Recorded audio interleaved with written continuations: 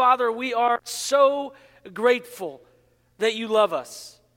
Despite all the things that we have done and all the things that we will do, you love us. Those of us who are your children, who know you, who are known by you. We thank you for your love and the salvation that you bring to our hearts and to our lives. I pray, Holy Spirit, that you will speak this morning. As we open up your word, that we will be transformed, not just informed. In the holy and precious name of Jesus, we pray. Amen and amen. Well, I've often talked about being the youngest kid in my family. Once my dad remarried, my stepsister became the youngest, and she's basically my sister. But out of the biological kids, I am the youngest. And, sometimes as the youngest, you're pretty annoying. Sometimes as the youngest, you just tag along with your siblings, and that was me. I was annoying, and I wanted to be with myself. You guys can't believe that I was annoying, can you? None of you believe. They're like, that's not true. It was true. All right? And so as the youngest, I always wanted to belong with my siblings. They were a little bit older than me. My sister was 5 years older, and my brother was 3.5 years older. So I was the young, annoying one. And I would always allow them to do crazy things to me. I would sit in the middle, and we would play what we called dummy, where they would just use my hands. I would go limp, and they would often make me slap myself in the face or pick my nose. And I was like, you know what? They're laughing. I'm cool right now. I have a belonging for them. They think I'm cool. Well, picking your nose and getting slapped in the face isn't really that cool. But I thought so. And there was this deep intrinsic thing within me as a human to belong. I believe that the heart cry of humanity is belonging. The heart cry of humanity is belonging. If you were to take a psychological evaluation of many people, the one thing that is driving many humans is this sense of desire to belong. I want to know that I matter. And when I belong, I feel like I matter to other people. When I belong, I feel as if I have a purpose in life. Belonging is a very important aspect of humanity. In fact, as I said, I believe it's the heart cry of humanity. Today we're going to see from the book of John how this plays out. This is the importance of belonging as we look at relationships of belonging. Because belonging is so important. And I believe that this idea is going to encompass our entire mission and vision, where we're going to unpack the story in the book of John and see how it wraps into our mission and vision, as well as this idea of being known by God and knowing God and making Him known. I believe it encompasses all of it, this idea of belonging. And as Christians, many times we can create what I like to call Christian cliques. Right? Where we don't spend time with people outside of the church. We spend a lot of time with people in the church, and that's not bad. We need to have relationships, but we also need to be in the world, not of the world. But many times we see people who are still stuck in their sins and we shun them. We push them away. Or as we talked about several weeks ago about being a church of refuge, we need to be a people who welcome, who love those who are not like us. But often we don't do that. We have these barriers. But we need to create a space where belonging happens for believers and unbelievers. We need to have a space that is for those out there as well as those in here. And so we're going to look at how we can build relationships of belonging.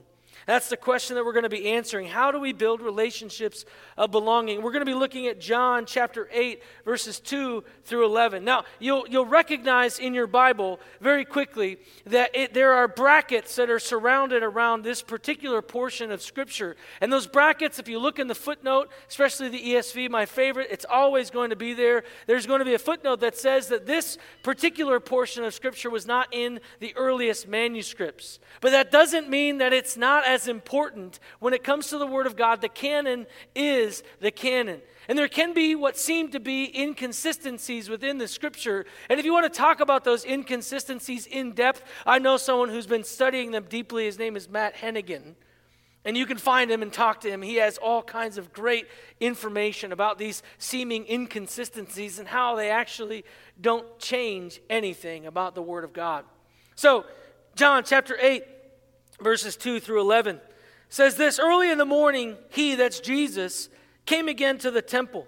All the people came to him, and he sat down and taught them.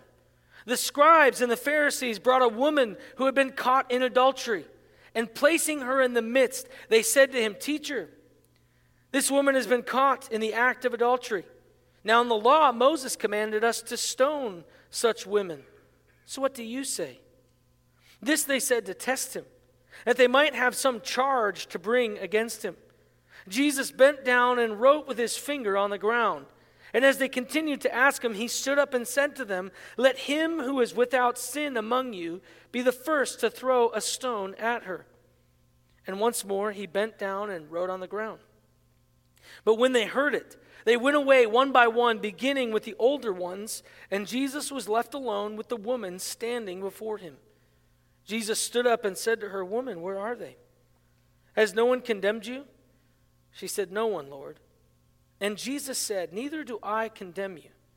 Go, and from now on, sin no more." This is one of my favorite passages in Scripture, one that I have chewed on time in and time out, because it is one of those aspects, those scenarios of Jesus' life that challenges us deeply, that challenges us to look at who Jesus is. And we see this aspect of Jesus bringing this woman into a relationship of belonging. And he answers for us the question, how can we do the same? This is a familiar passage many of you have read several times, I'm sure, in your life. And I know for a fact that when we walked through the book of John, I preached on this passage way back when. But this is an important aspect of how we as a church are to be a church that aspires to proclaim the gospel, to be a refuge, and to restore relationships with God and others. It's also important when we look at how we are to be a people who know God, are known by God, and make God known. All of that can be wrapped up in this passage. And I think the first thing that we can see in order to build relationships of belonging is that we need to point out sin without sinning ourselves. Point out sin without sinning ourselves. What do I mean by that? Take a look at this story.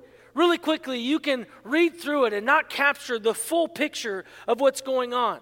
These Pharisees were purposefully trying to test Jesus. They were purposely setting up a scenario to be able to put charges against him. They did not like Jesus. Jesus was stepping on their toes. Jesus, the way in which he lived as a rabbi, was frustrating them deeply because he was doing things that you're not supposed to do as a rabbi, as a teacher. And he was walking around saying things like, "I am," where they recognize he's trying to talk about his own deity. This is not a man that we want to be alive or to be out in the open. He's dangerous.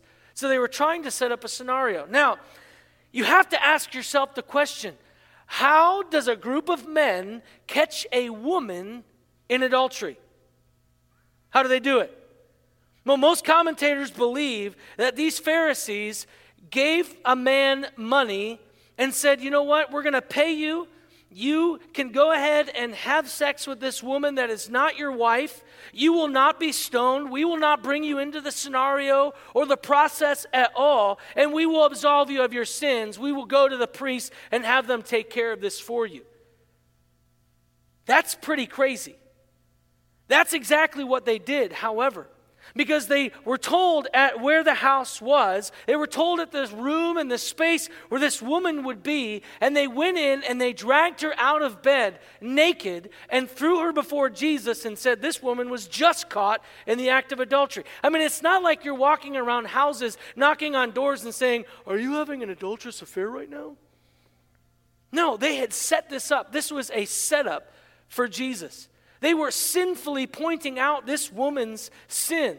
They were blind to the aspect of what they themselves were doing because they were so frustrated with Jesus. They were so frustrated that he was getting a group of people following him and disciples that they had to figure out a way to get him in trouble.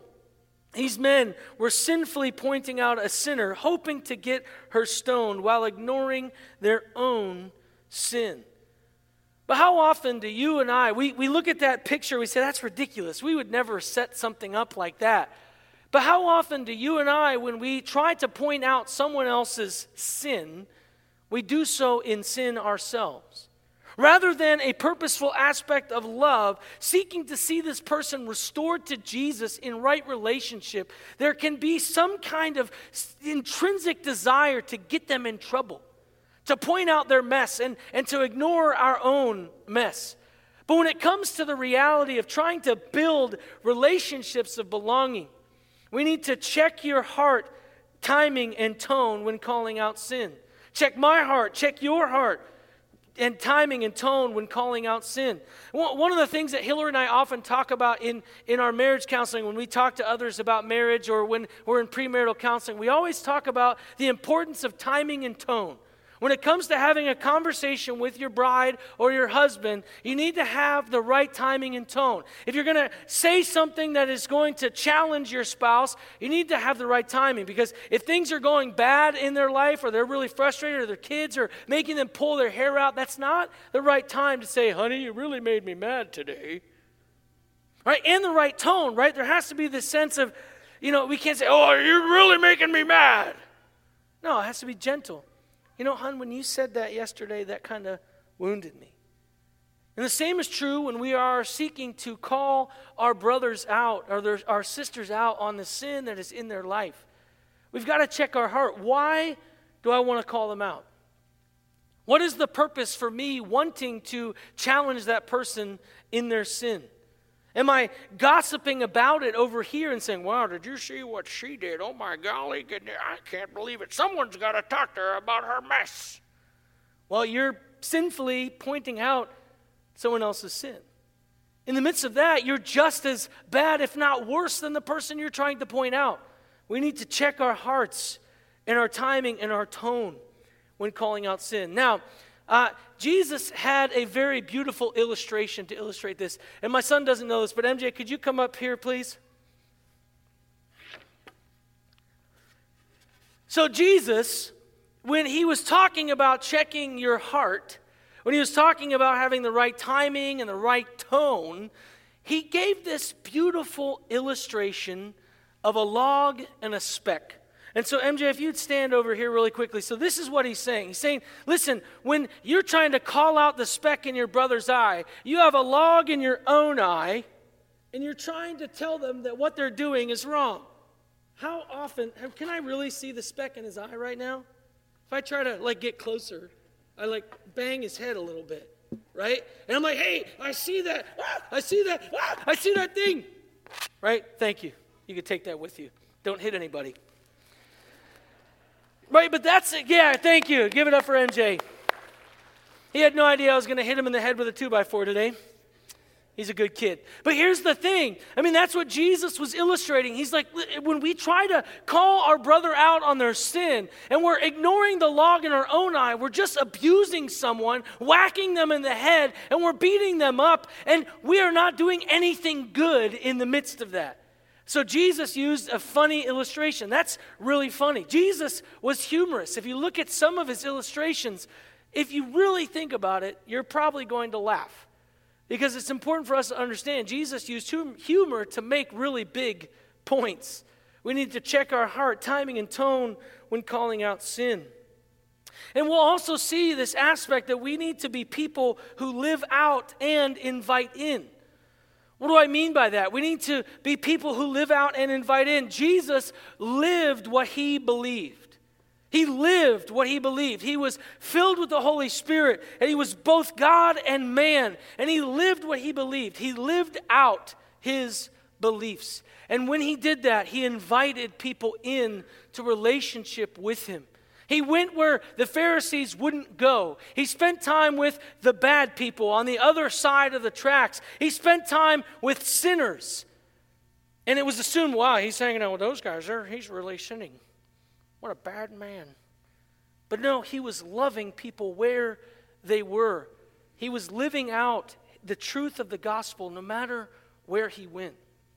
And you and I are called to do the same thing. If we are going to seek to proclaim the gospel, remember early on when we started this series, it's about not just our words, but our life. If we're really going to proclaim the gospel of Jesus Christ, our life has to be proof of the transformation that we say the gospel brings. Because if our lives do not reflect what we say, we're hypocrites. And that's exactly what Jesus called the Pharisees, hypocrites. When you look at Jesus' life, the people that he called out on their sin most of the time were the Pharisees.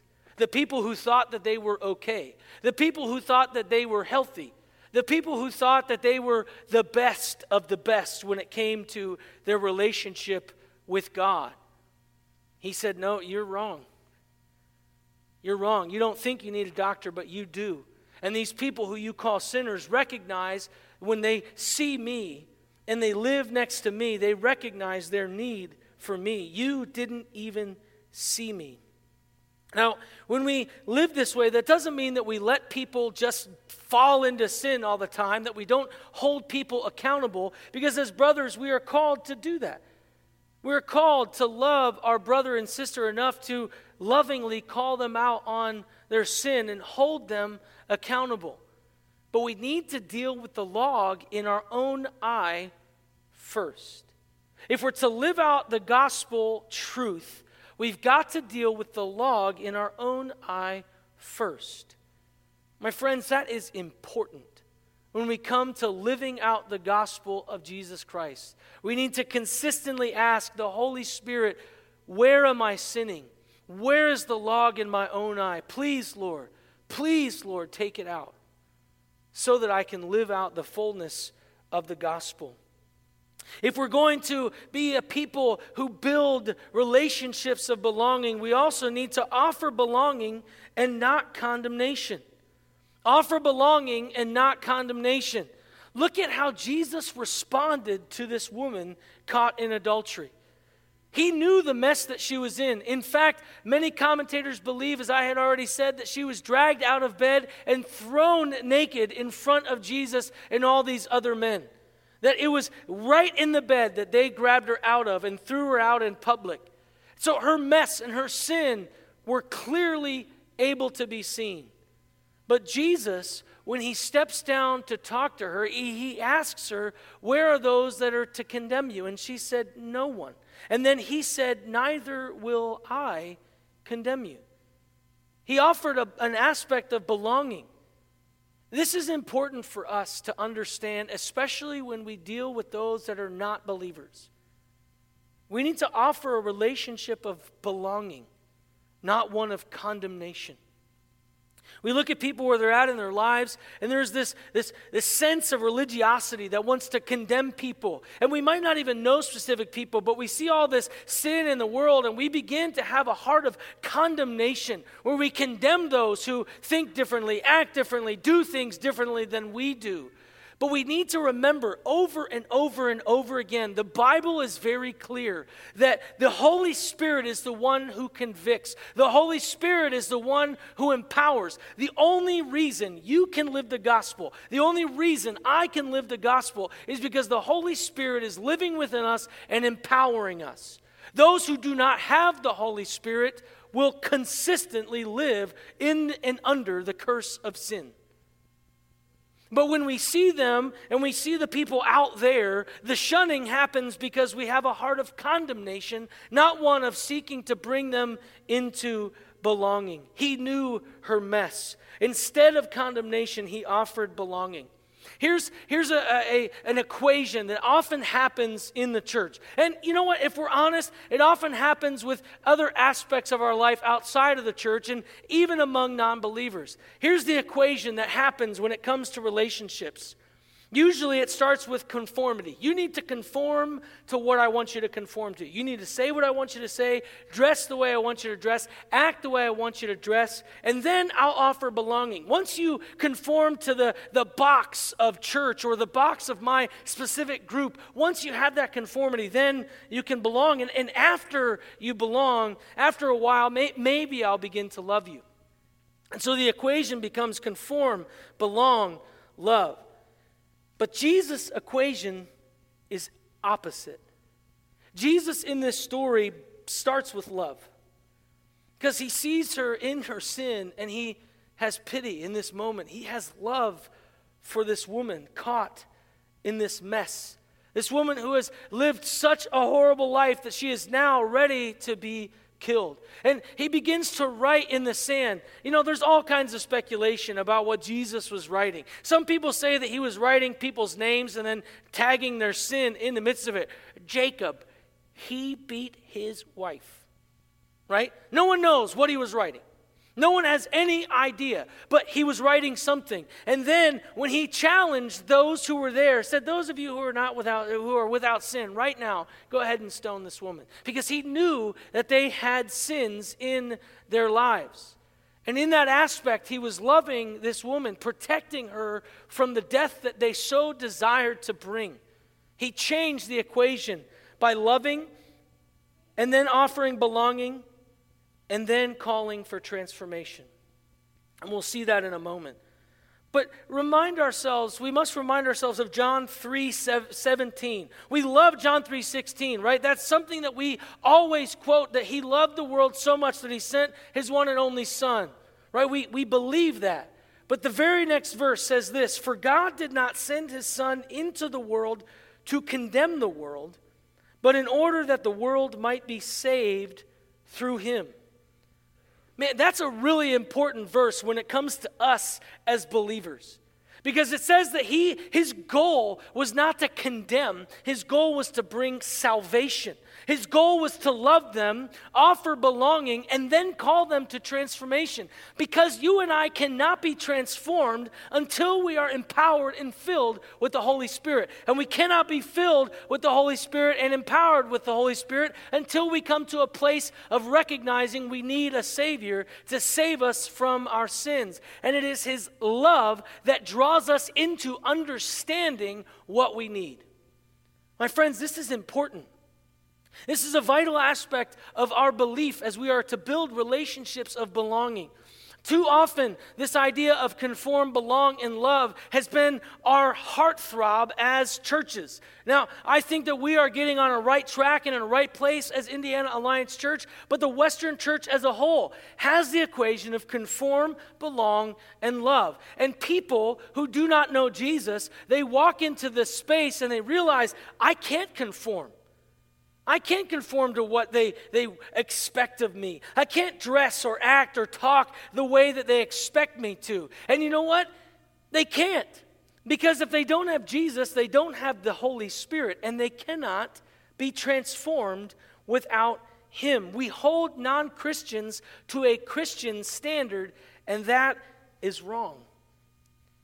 And when it comes to this idea of trying to bring people to faith, many times we try to argue them into the gospel truth. We try to make them see how wrong they are and how right we are. But in order for us to be a people who offer belonging and love first, we need to be a people that sees people as important. Because people must become more important than being right. People must become more important than being right. My wife will tell you, my children will tell you, I like being right.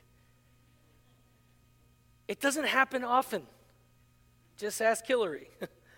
But I like to be right, and when I'm right, I want you to know I'm right. You know what I'm saying? Like when someone talks about a score for the Steelers, or they talk past like all the different touchdowns that Roethlisberger was able to throw, and they're like, oh yeah, he threw 5. I'm like, no, he threw 6. Look it up. Right? Whatever it is. I mean, that's something stupid. But when it comes to the gospel, we want to say, hey, you know what? When it comes to theology, my theology is so on point and yours is so not. We've been seeing this a lot in the CMA. Right now, I have to confess, I need your prayers. We need your prayers as a denomination. Because at council, there are some things that are being brought up, and people are acting a fool. They're not being nice. They're trying to push this importance of being right over the relationship that we have with our churches and with other pastors and our missionaries. It's getting a little bit rough. And so we need your prayers. Pastors, by the way, aren't perfect. Just look at me. We're not perfect. So we need your prayers for this. But when we are talking about the gospel, people must become more important than us being right. People are important. one of the things that happens in evangelism is that people become to be projects rather than people to love. I remember when I was trained in evangelism as a kid in high school, there was this sense of you need to go out into New York City and bring people to Jesus. And when you bring someone to Jesus, write their name in your Bible. And when you come back, whoever gets the most people saved wins a prize. What? They were projects, and I was never going to see these people ever again. That can't be the way we approach evangelism. It has to be relational. I want you to see something very important in this passage as well. In the end, Jesus asks her, "Woman, where are they? Has no one condemned you?" And she said, "No one, Lord." And Jesus said, "Neither do I condemn you. Go, and from now on, sin no more." Here's something that is mind-blowing about this passage that many times we miss. Because Jesus offered belonging and love, and he protected this woman, and he challenged those out there who were sinning, seeking to stone her, his love for her exposed his deity. His love for her exposed who he really is. Because she says the word, "No one, Lord." And it's a capital L. And in Greek, that is the word kurios. And the word kurios is also the transliteration of the word Yahweh from Hebrew. She is looking at Jesus and recognizing that he is God in that moment. When you and I love people, when you and I offer belonging to people, we literally expose who Jesus really is.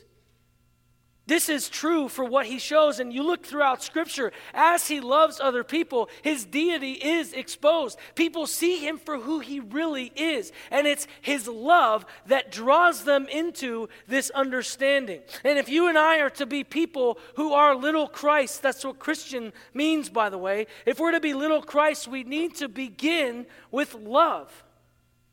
It is through our love that they will know whose we are.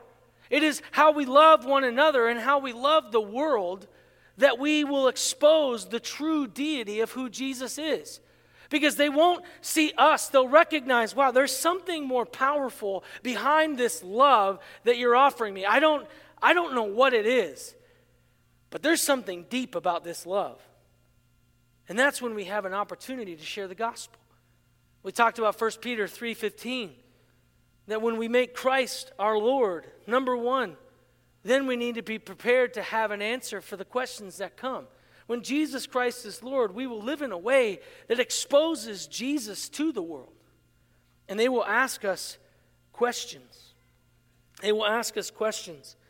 We will reveal God when we follow Christ's equation of love, belong, transform. You and I will reveal God when we love, offer belonging, and call for transformation. When we follow that equation, Christ is exposed in our lives. But it's hard. It's not easy to begin with love, especially when people frustrate us, anger us, drive us a little bit bananas. When we see all the brokenness in our world and wish that, Christ would come and just annihilate them all. Because one day that will happen. Christ will come with a sword coming out of his mouth and the Lord of Lords tattooed to his thigh, and people will bow down and recognize that they were wrong. But our goal is to be a people who offer love and not condemnation, to seek the salvation as many people in the world as possible before he comes again. That's our goal. That's our job. We're sent into the world. That's why we have right there in the back of the church, many times we miss it, but it says you are now entering your mission field. When we leave this place, we're going back into the mission field. And we see this happen in our missionary work. The way in which our missionaries overseas work when it comes to mission is they do offer love, belonging, and call for transformation after those two aspects of the equation are in place. That is how we have seen missions work explode in the CMA all across the world. We are so much bigger globally than we are in America. And I believe that's partially because we're not living out the truth of the gospel while our missionaries and those who are finding Christ overseas are living this equation. You see, we need to understand the importance of loving, offering, belonging, and calling for transformation. And we do need to call for transformation. Point number 8 is call for transformation after belonging. Call for transformation after belonging, because without transformation, the person cannot be saved. Without the Holy Spirit indwelling them, they cannot be transformed. They cannot conform or be transformed into the image of Christ. It's impossible. And we need to remind ourselves of that, because we can get all arrogant sometimes and think, wow, I'm so holy because of my own abilities. No. The only way you can understand the Word of God or live the Word of God is because you're empowered by the Holy Spirit. But it's after we have this sense of belonging that we create love and belonging for this person, and we build relationship, that then we can speak truth into where they're at. Speak truth into the brokenness and the sinful areas of their life. Jesus did that very thing. He asked, where are they? Are they here who are condemning you? She said, no one is here, Lord. And he said, neither do I condemn you. But he doesn't leave it there. He says, go and sin no more. Live a different life from now on.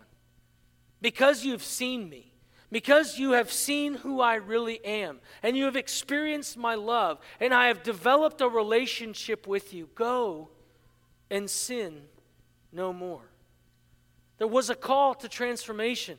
He didn't leave her in the mess, because if we really love people, we will want to see them come to a saving knowledge of Jesus. We won't ignore the call for transformation. It just won't be the first thing that we demand of someone, because they cannot be transformed without the Holy Spirit. I'll say it again. We cannot hold non-Christians to a Christian standard. We can't do it. It's wrong of us to do that, because they don't have the Holy Spirit of God. It's important that we connect the dots on this. Once she embraced and understood the depths from which he saved her, her life was changed. Many people, I'm skeptical about this, but many people believe that this woman caught in adultery was actually Mary Magdalene. And if that is true, Mary Magdalene's life, she shows up on the scene, and she is a remarkable follower of Jesus. She was there at the cross. She followed him throughout. She was there when he raised from the dead. You see, his love, if that is Mary Magdalene, really changed her life. The gospel changes our lives. Jesus' death and resurrection changes everything. Our life is transformed. The way we live, the way we speak, the way we love is changed forever. Sinners sin because they do not know the Savior, and they are stuck doing so until they know him. You see how all of this flows together. Knowing him, really knowing him, brings transformation. And Jesus knew her. We see in this aspect, because he knew her mess, he saw her completely. Yet he still loved her. And she felt known by him. And if it was Mary Magdalene, she went and sought to make him known. She lived her life to tell the truth of who Jesus was and what he had done in her life. Because when we are transformed by the gospel, we can't help but talk about it. We can't help but live out and invite people in. You see, we are to be the aroma of Christ. We've talked about this before, about my kindergarten teacher with a really strong perfume, right? And when we live out into the world, we're to smell like God. That's not just some nice whimsical thing. It's the reality of who we are supposed to be. That we are to be with God, know God, be known by God, and live out the gospel. And the gospel equation is love, belong, transform. We are to love those outside and inside the church. We are to offer belonging and not create different kinds of cliques in the church, but to have a space where we welcome everyone, where we love everyone, where we spend time getting to know everyone. So we have the love and the belonging, and then we call for transformation. Because when you have a relationship with your brother or sister in Christ, you will notice sin patterns or things in their life that need to be lovingly called out. Faithful are the wounds of a friend, Solomon says in Proverbs.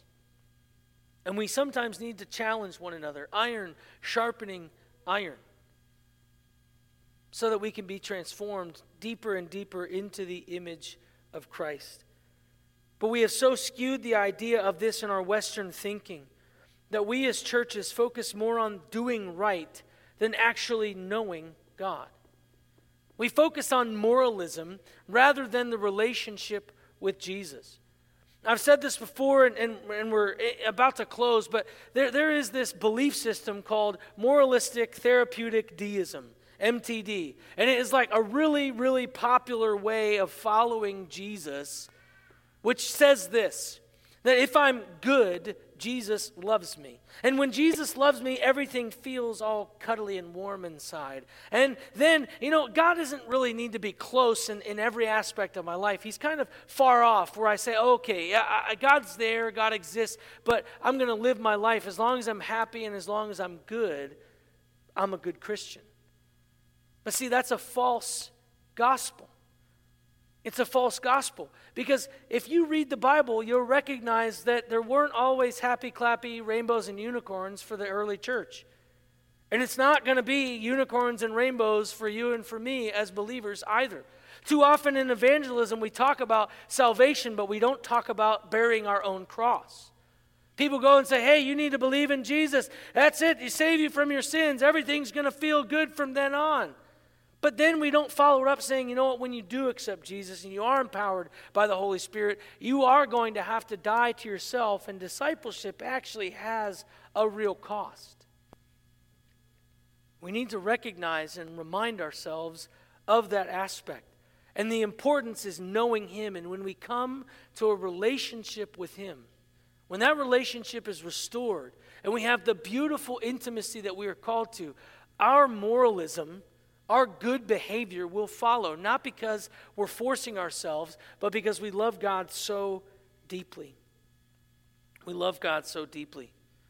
Both those inside and outside of faith in Christ are searching for belonging. The church for too long has not been such a place.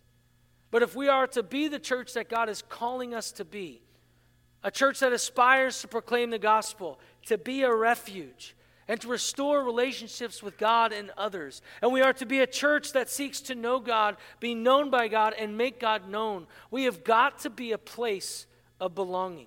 We have got to follow the equation of love, belong, transform. That is our call. That is how we build relationships of belonging. And that means that you and I are to be a person of belonging, just as Christ was. It's got to start on the individual level. You know the saying, how do you eat an elephant? One bite at a time.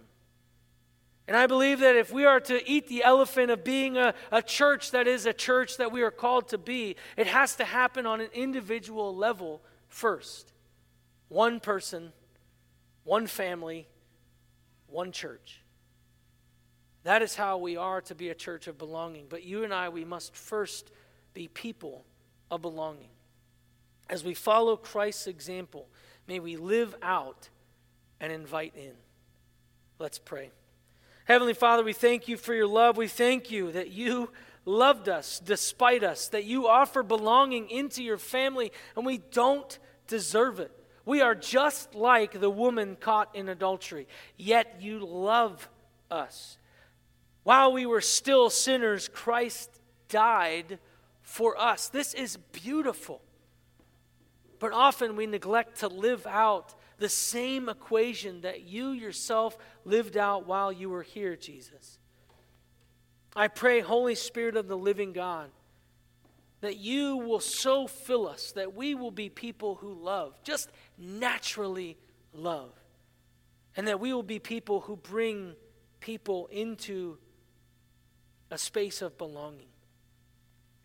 And that when we see those who do not know you, and we love them and bring belonging in their life, that we will lovingly call them to transformation, and that we will see the power of the gospel in their lives. In your holy and precious name we pray. Amen.